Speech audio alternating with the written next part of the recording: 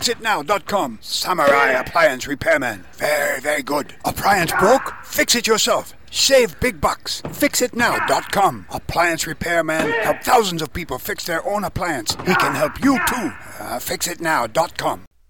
Konnichiwa, Samurai Appliance Repairman here. And we're going to be talking about why a refrigerator sometimes freezes water and milk in the refrigerator compartment, what we call the beer section.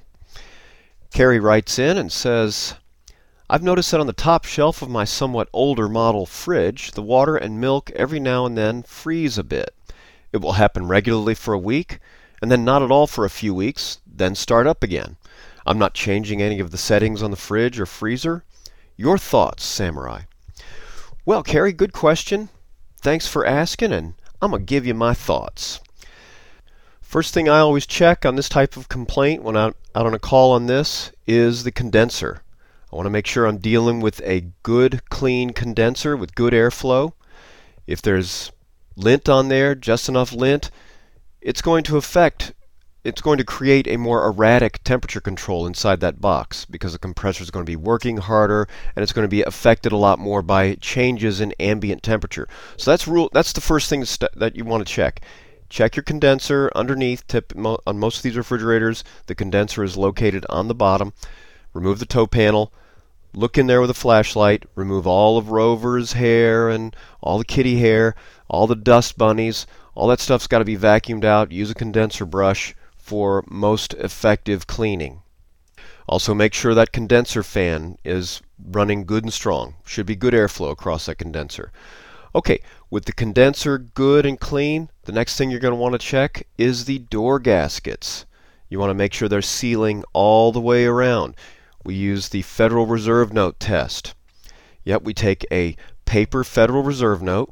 You'll probably have one or maybe more in your wallet. It says Federal Reserve Note on it. It's what we mistakenly call dollars, but they're not dollars. They're Federal Reserve Notes, says it right on it.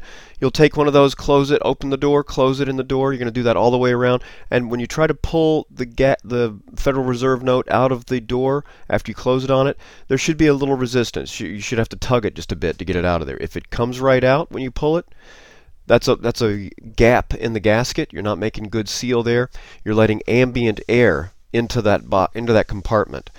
Again, the temperature control inside the box is going to be greatly affected by changes in temperature in your kitchen, and that's going to change according to weather. Maybe you get a stretch of warmer or colder weather. That's going to translate into warmer or colder weather in your house. May not be really perceptible to us, but it is to the refrigerator.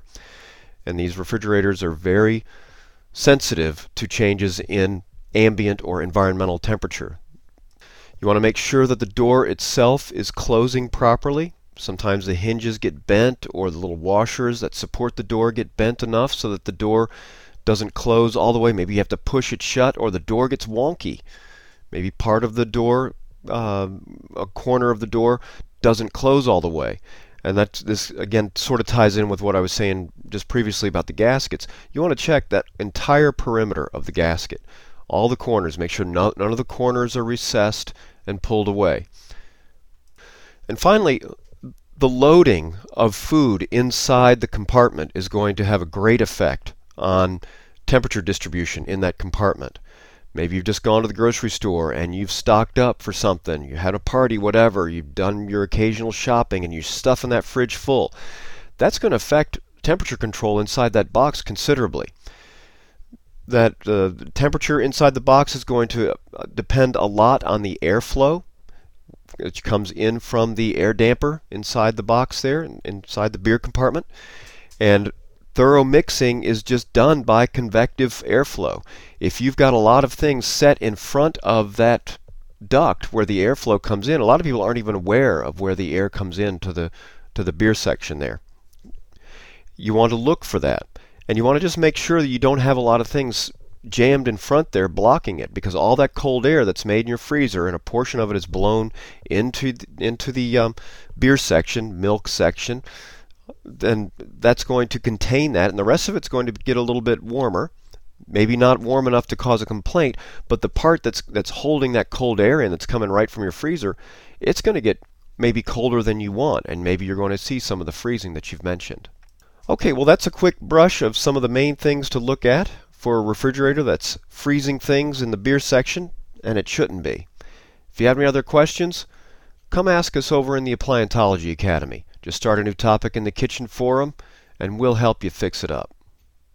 FixItNow.com. Samurai Appliance Repairman. Very, very good. Appliance broke? Fix it yourself. Save big bucks. FixItNow.com. Appliance Repairman help thousands of people fix their own appliance. He can help you too. FixItNow.com.